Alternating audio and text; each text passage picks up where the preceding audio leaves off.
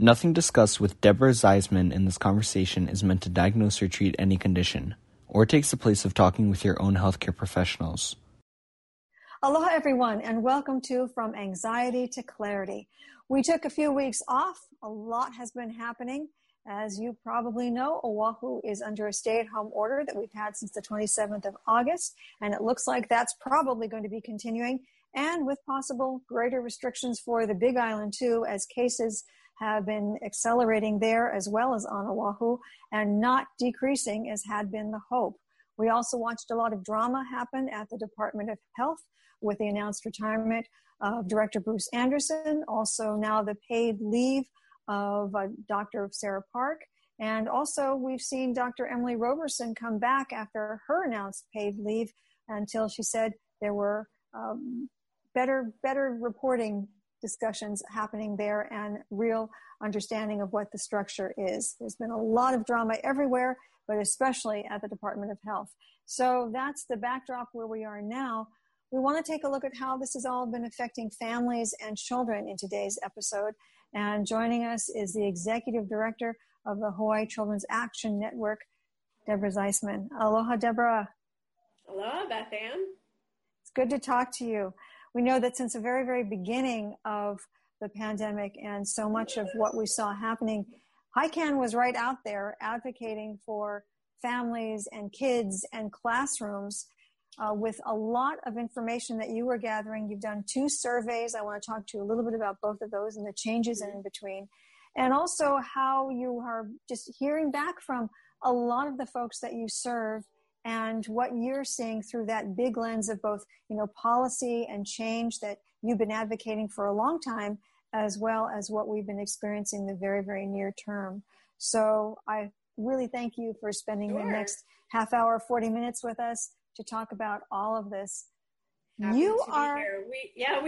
We have been busy, I think, right? So at Hawaii Children's Action Network, our mission every day for the last 20 some years is really advocating for the health, the safety, the education, the well-being of Hawaii's children.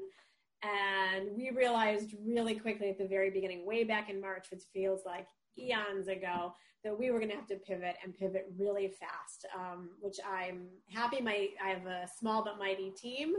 And then we have lots of volunteers because there were things we were working on, just our existing things with the legislature and county councils and things like that. And we realized early on that this was going to be huge and just really a huge impact on children and families, especially some of our most vulnerable, like our lowest income, our non-English speaking families, that we just said, this is going to be major. And how are we going to have to stand up and mobilize and fight to make sure that we do the best we can, right? We know there's a lot of struggles, but that we can put as many supports and structures in place to support families to kind of minimize the damage that we see in this. So we've been, it's been a really busy 6 months.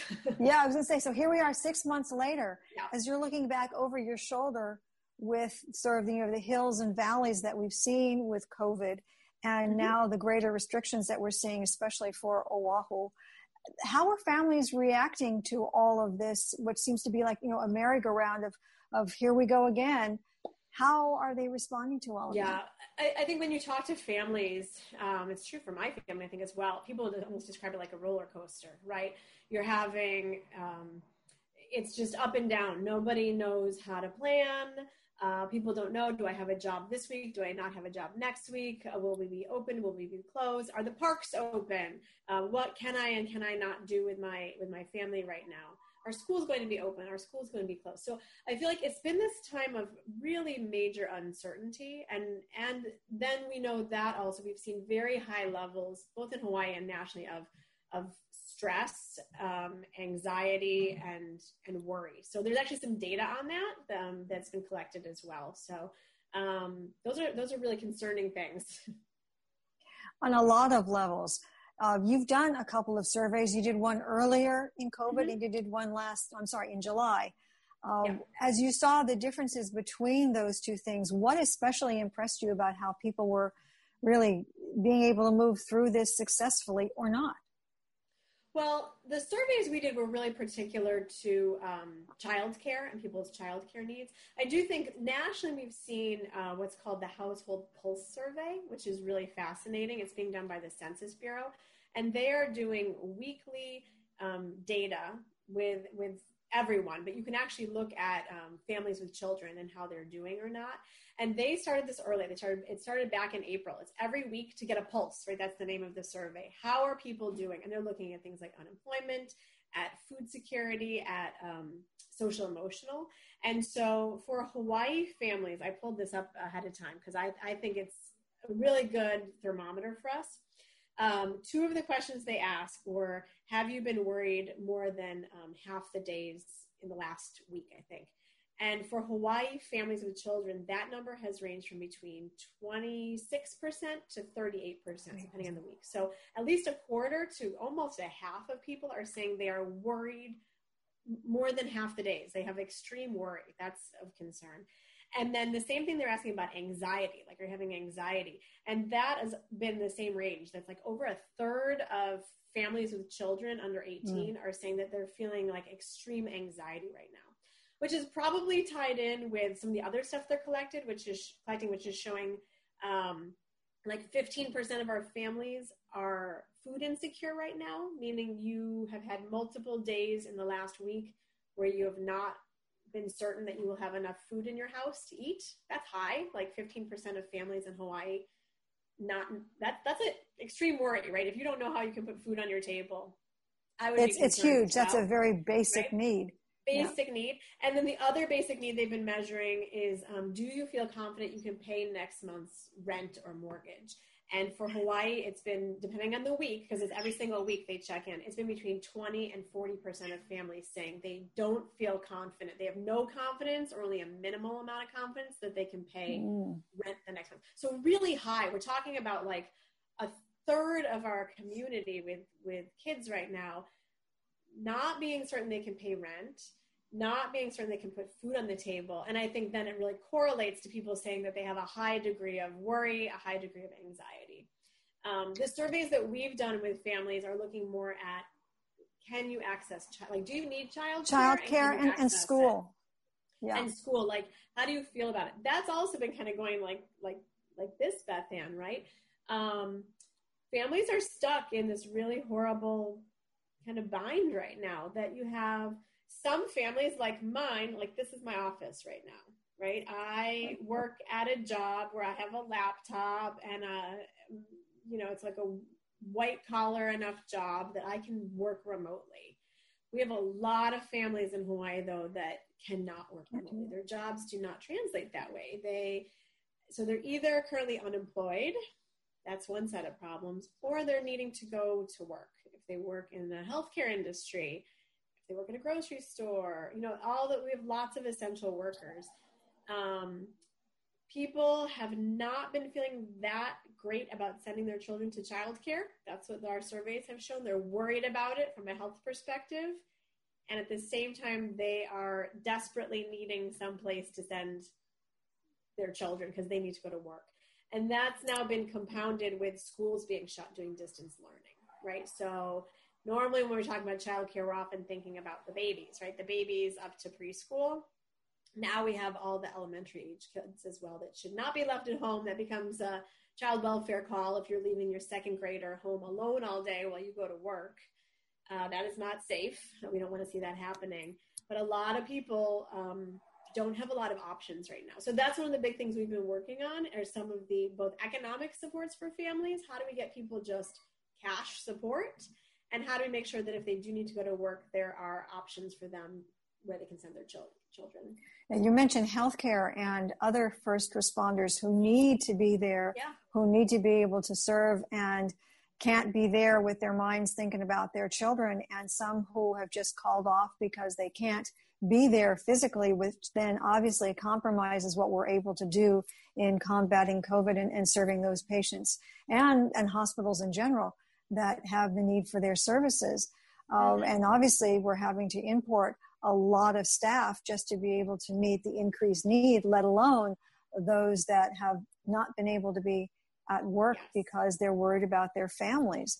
So what has been happening then to be able to offer childcare for families, because it comes down to a really sad choice when a family, particularly a single-headed family, has to make the decision to go to work and leave a small child at home and then do hourly check-ins or whatever may be possible to assure that child's safety, or to try to find some other place for that child to be that's not a traditional child care situation, where again, you may have COVID walk into that family. Right.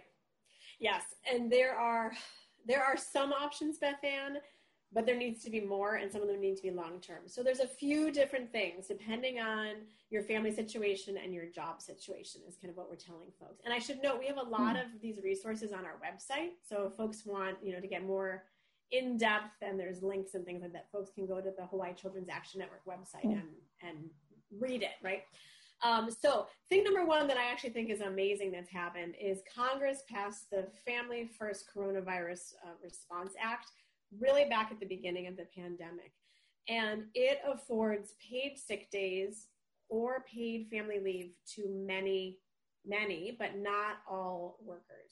So for example, essential workers are likely not covered. However, folks like teachers have been covered. We're seeing teachers start to use it. My family is using it at the moment. So, but if you're an essential worker, it's really up to your employer. Your employer can say, you may use the sick days or the family leave, or no, I need you at the hospital because you're an essential worker. But it's really the first time that for many workers, they've had paid sick days and paid family leave. It is up to 2/3 of your pay while you're off. And it can be used when your child's school or childcare is closed or doing distance learning. So for example, my family has elementary age children, and I am doing a partial family leave so that I can help them a few hours each day with their distance learning, because I found it wasn't really working. So, and the nice piece is employers are not paying for it. You're actually reimbursed. My employer is reimbursed by the federal government. It's part of the whole coronavirus package. So families can get the time off, even if it's not like I need to be off completely. It's I need an hour off or 2 hours off. You have to work with your employer on that.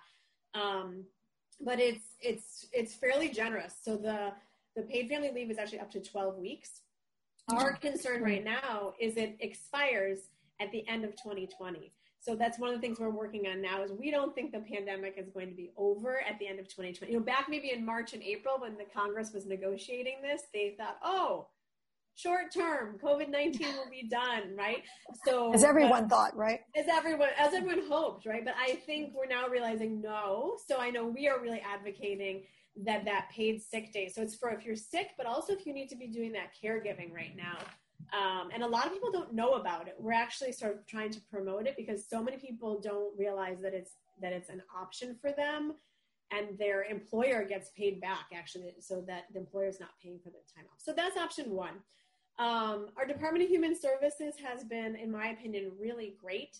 They've actually applied for all these different waivers that are to be able to change and do childcare things differently than pre-pandemic. The federal government told states, you can be really flexible right now, and our Department of Human Services has been, which is great. So right now there are childcare subsidies, payments for people at virtually any income level. Beforehand, it was really only for very low income families, but right now, if you need childcare for your child, I should note it's mostly for children under age 5. There is a smaller amount you can get if you have an elementary age child up to age 12, but it's only for after school. So that 2 to 6 o'clock kind of period. But tons of people who were not eligible for a childcare subsidy pre-pandemic are likely eligible right now. That also expires December 31. So again, that's another kind of great support that is there. We're trying to make sure people can get it and use it. Now, childcare, there are not as many options right now. That's one of the issues. So you might be able to get funding help if you are one of those essential workers, you need to go to work. And if you're willing to be home, and if you can be home, but for those who can't, can be home. Not. But before you go on to the next one though, because many people don't know about those subsidies. And that Right. really hasn't been promoted a whole lot or promulgated throughout the community. So what have you been doing to be able to get the word out to a lot of people? Because they're going to hear this now, some of them for the very first time. Yeah. So we've been doing like social media marketing. We've had, ads on Instagram and Spotify and things like that. I do think it's one of the areas we've been telling Department of Human Services to promote more, that they did a great job making this benefit available to more people, and they haven't really marketed it, right? It's just been like this hidden thing, or it's happening via word of mouth. So we're trying to help. So things like this also, we're trying to help get the word out. There are links on our website. So if folks want to go there, there is some paperwork involved to get it with Department of Human Services, but there always is. There always is. But in there's this case, also it's resources well worthwhile to help walk you through the paperwork. If you don't know how to do it, and it's complicated, there's some resources there. So there's some like fact sheets and things on how to get it on our site. But we've not been doing like a big ad campaign or anything saying, hey, you can get help right now. So it's a really hidden benefit, in my opinion. But do you think that that's been really a big mistake, not just with the Department of Human Services, but in general, because this is one of the things that, the governor had talked about early on about when child care facilities were opened and why they were keeping them open. But it seemed like this really didn't migrate into a public sphere so that people could find out and use this, especially when we could have used them. And obviously, it's easier to look over our shoulder, but as we go forward, especially knowing that we are likely facing several more weeks of lockdown till we're able to see those cases come under 150 cases on a daily basis, and hopefully a lot under 150, and not perpetuate these situations that we've been having where it's been up, down, in, out, as we talked about a little earlier in the conversation, for people not really knowing what side of the merry-go-round or what side of the wave they were on today. So, trying to get these things out to everybody. Any work that you're doing with the governor, with the LG, with government in general, I know you made a really nice presentation to the House Special COVID Committee, but anything more on that where we're really going to see this in the public sphere for people who need it? Because we're only talking about a few more months and then it's gone. Yeah. Frankly, I wish there was, Beth Ann. It's one of the areas that I think we have been critical of our government in many different departments. That it's just been confusing. They've not been doing the best job with communications, whether it's on unemployment or housing benefits, or they've been doing all kinds of things and not communicating. I have personally, in our office, has been kind of really advocating for that since day one, about the need both on COVID, right, to do more public education on COVID. And I think we're seeing the problem with where they did not do that public education well now with the spike in cases. Right. Masking in particular.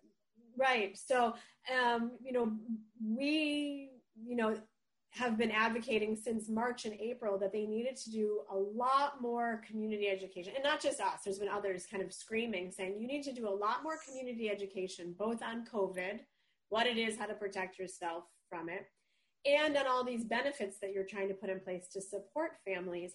And that it needs to be in multiple languages.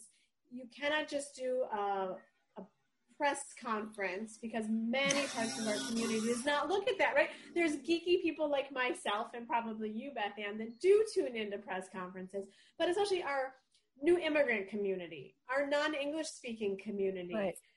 Many parts of our community, some of our most vulnerable parts of our community, we've been yelling since March and April, saying you have to work with like community health workers. We have to work with trusted community groups that can translate things, that can get, at a real community level, it can help do messaging and get the word out. And I would honestly say, to me, it's one of the failures of our state government right now, that has not happened. They've done some very high level, right? You saw some like ads, some nicely made TV ads come out about like wash your hands.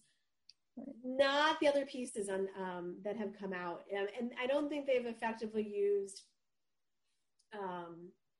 trusted community leaders, churches, community health centers, right?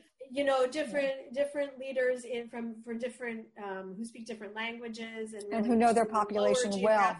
Right. They did not kind of want to do that, and I think we're seeing the impact right now. That there's a lot of folks that both did not get great messaging about COVID. Still, I think we're working on it. Why is it important to wear a mask? How to do that correctly? And then there are quite a few resources, but especially also a lot of our vulnerable populations need extra help to navigate that, right? If there's a lot of paperwork to fill out, if you have a college degree and speak English, you're probably okay filling out the paperwork. If you are not an English speaker, you probably need some assistance to navigate. I would, if it was in another language, I would need help filling out paperwork if it was in Italian, right? Like I just, right. would. So what do you think we can do about this, now at a very grassroots level where clearly the need is there? And if government has failed to be able to do this, and not all government, I don't want to paint with a huge brush, but largely seeing that didn't happen. And now it's happening in fits and spurts, and with the recognition that we need to be able to translate this into different languages, we're seeing some of the masking and the washing of hands and the distancing, all that coming out in different languages. But it seems like, that really should have been done months and months and months ago, but yippee, it's happening now. Right. But in terms of child care and really reaching families with young children, that still seems to be really lagging. And I'm just wondering what it is you see that might be able to stem that a little bit better and get these messages out there. Well, what we've been asking for, there is quite a bit of federal money in Hawaii right now that has not been spent. Oh, the CARES money has not been spent. Yeah, yes. We even are part of the Working Families Coalition. We have a petition going, pushing the governor. There are millions of dollars of CARES money that have not been spent and will either be returned to the feds, or some of it they're going to try to refill the unemployment with it. We've been pushing hard, saying you need to push out, you can ask community groups to do some things on their own. We've been doing a Know Your Rights campaign for several weeks now, just with no funding, just to do it. Other groups like We Are Oceania have started to kind of step up and try to do some outreach to the Micronesian community. That's hard to do, though, if you don't have any resources. And we've said the CARES Act money is there for exactly these purposes. Give some funding to a group like We Are Oceania, or to the community health centers, or to some church groups, or, community centers, right? Because they could actually, with even small amounts of money, pay an outreach person, develop some materials and push them out in language. But it's hard to do that with no resources. If you don't have, some people can volunteer, but honestly, when we have a difficult economic time right now, why would we not be using those monies to pay people who may have been laid off from another job, but they speak 2 languages and they could be hired to go out to community and help translate at testing sites, or help to, get the word out in the community. But I think asking people to volunteer and do that right now is a borderline criminal, in my opinion. Why would we be asking often low-income community people who may have lost their job to volunteer their time while we're sitting on $300 million of money that could be used to pay those people to go out and translate, right? So why do you think they're being so tight-fisted? Because, clearly that part of it is in the public sphere, that we're sitting on all this money, that we've been sitting on this money for a long time. And clearly we have needs out there for translators, for people to be in outreach, various positions, clearly with contact tracing, all of these issues. And yet we still seem to be sitting on so much money. And when it, is dealing with the health and the welfare and the well-being of families and children, which we say in Hawaii we care so deeply about, but we don't seem to have the actions that truly back that up. And this seems to be a case in point. Yeah. Well, and I'll be honest, I think this pandemic, from my perspective, has really exposed the problems with our governmental bureaucracy. The government has a very difficult time, and this is different levels. This is city and county. This is virtually every department in the state that we have has a very difficult time, executing contracts in a timely fashion, even because we were under emergency orders, even with procurement regulations dropped. Other states have been able to move money much more expediently. Hawaii it's just very slow, right? They're very concerned about how to do contracting, who can do it, how to do it, how many lawyers need to look at it. Things are moving, but often really, so we've seen that, for example, with childcare monies. So there's money for families we talked about, but we also had an initial $12 million, and then the legislature actually put in another $15 million to help childcare providers, because nationally we're very concerned that childcare providers are often small businesses, often run by women, like out of their house, and that in a similar vein as like restaurants, about 30% of childcare providers said they did not think they could stay open just because they have less kids. They're serving less children right now, and their costs have gone up, right, because of all the cleaning and PPE. So there was sort of bailout money for childcare providers. DHS is now getting those monies out now, but they had those monies from April. So they're just really now in like September starting to slowly, it's just really slow. So Deborah, I wanted to stop you there for a second because, seeing the fact that we've had the underbelly of our state government, excuse me, sorry, and others exposed, it's not like we didn't know that some of this stuff was already there, but now this became far more public, far more accessible to so many people.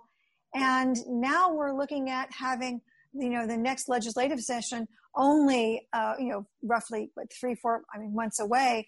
And all of that is really getting started now in terms of creating policy. So how do you think this is all going to affect what we're going to see the next time around when we come to January and find that we're in another legislative session, learning what we've learned in all of this time, seeing the extended sessions and, the 3-part session that we had this time, as well as the special COVID committees and those who testified before them. And also, in many ways, these committees taking the reins and doing things that previously they really hadn't done. For example, the Senate committee doing the surprise visit at DOH, other things like that, which we've never really seen them do in this way in such a concerted effort. What do you think all this means in terms of kids and family and childcare and what we may see for the health and well-being of families and kids as we're going to be moving through the next 4 or 5 months? Yeah. Well, I do think what we know from like the Great Recession is that prevention programs, things that serve low-income communities, things that serve children and families are often the first programs to be cut. They are often not deemed to be essential for whatever reasons. And I think we are gearing up to really try to put forward like a kids and families first, our most vulnerable first.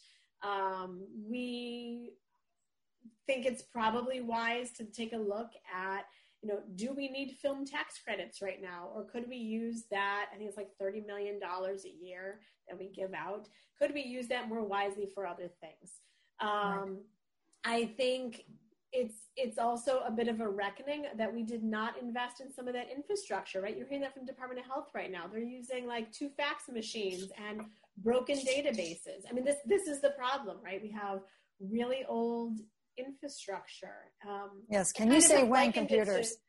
Yeah, right. I think we didn't take the time to invest in those things. We invested in other things, and I think maybe this is a wake-up call, kind of in the same way that how many years ago we had that huge sewage spill into the Alawai, and we realized we had not invested in our sewer pipes. And oh look, when you don't invest in you don't see the pipes.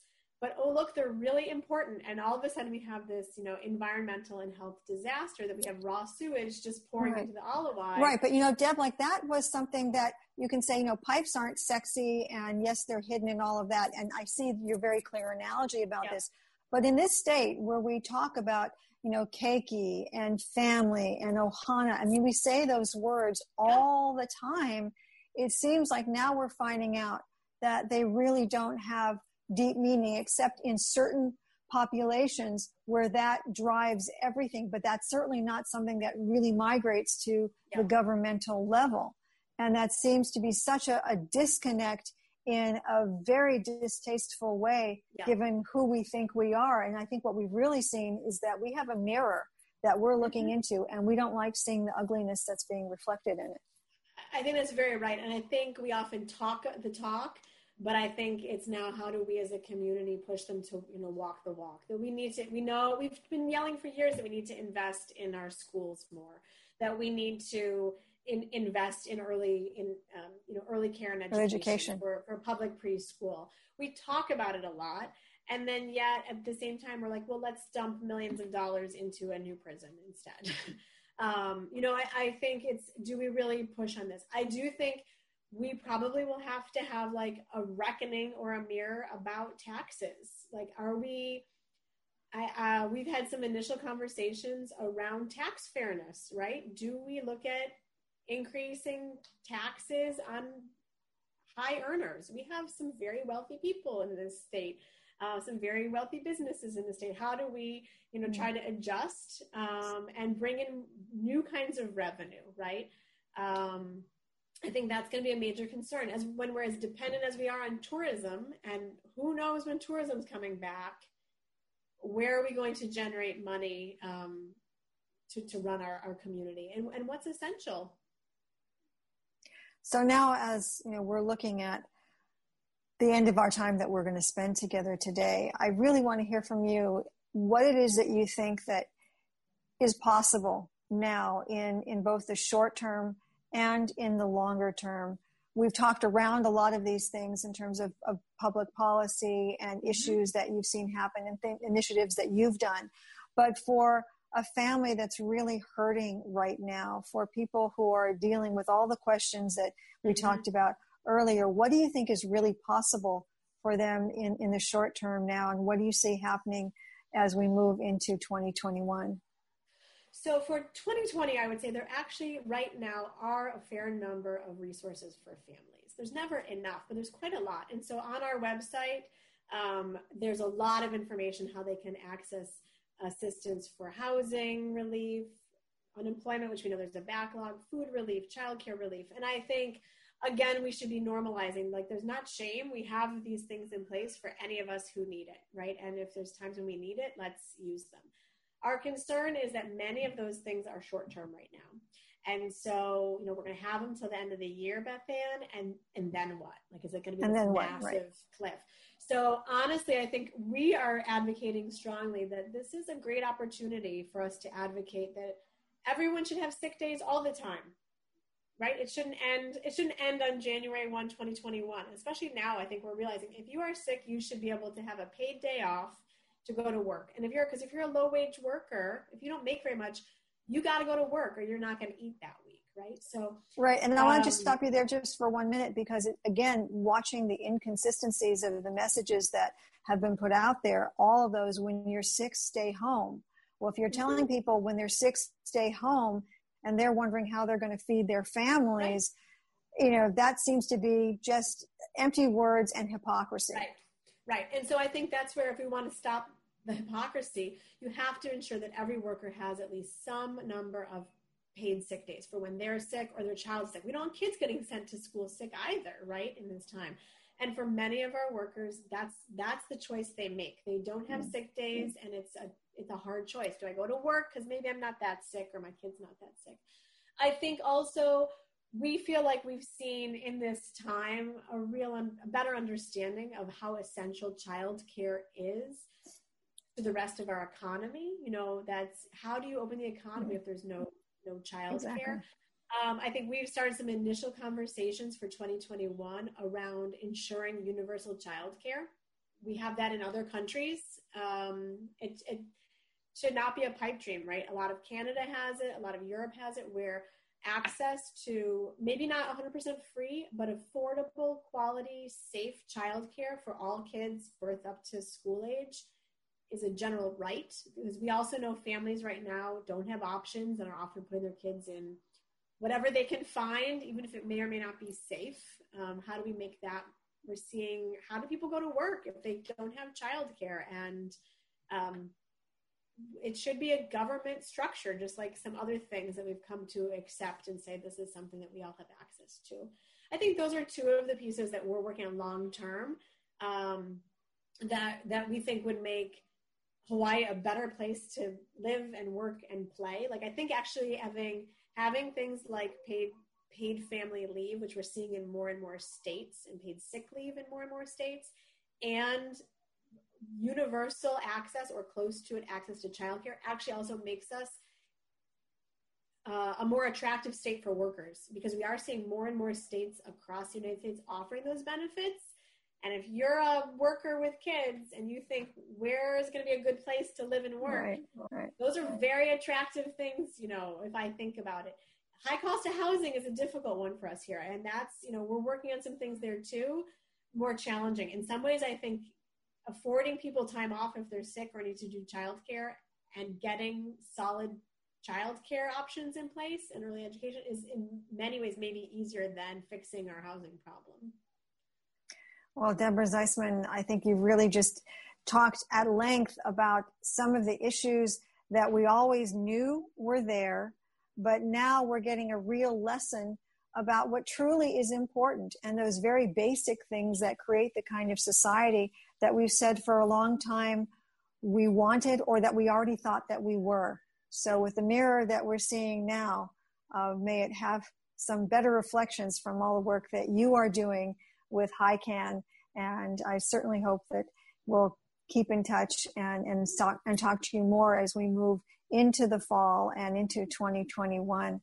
And meantime, we'll be sure to post a lot of the information so that families who are hurting now can be able to find some of those resources that we talked about.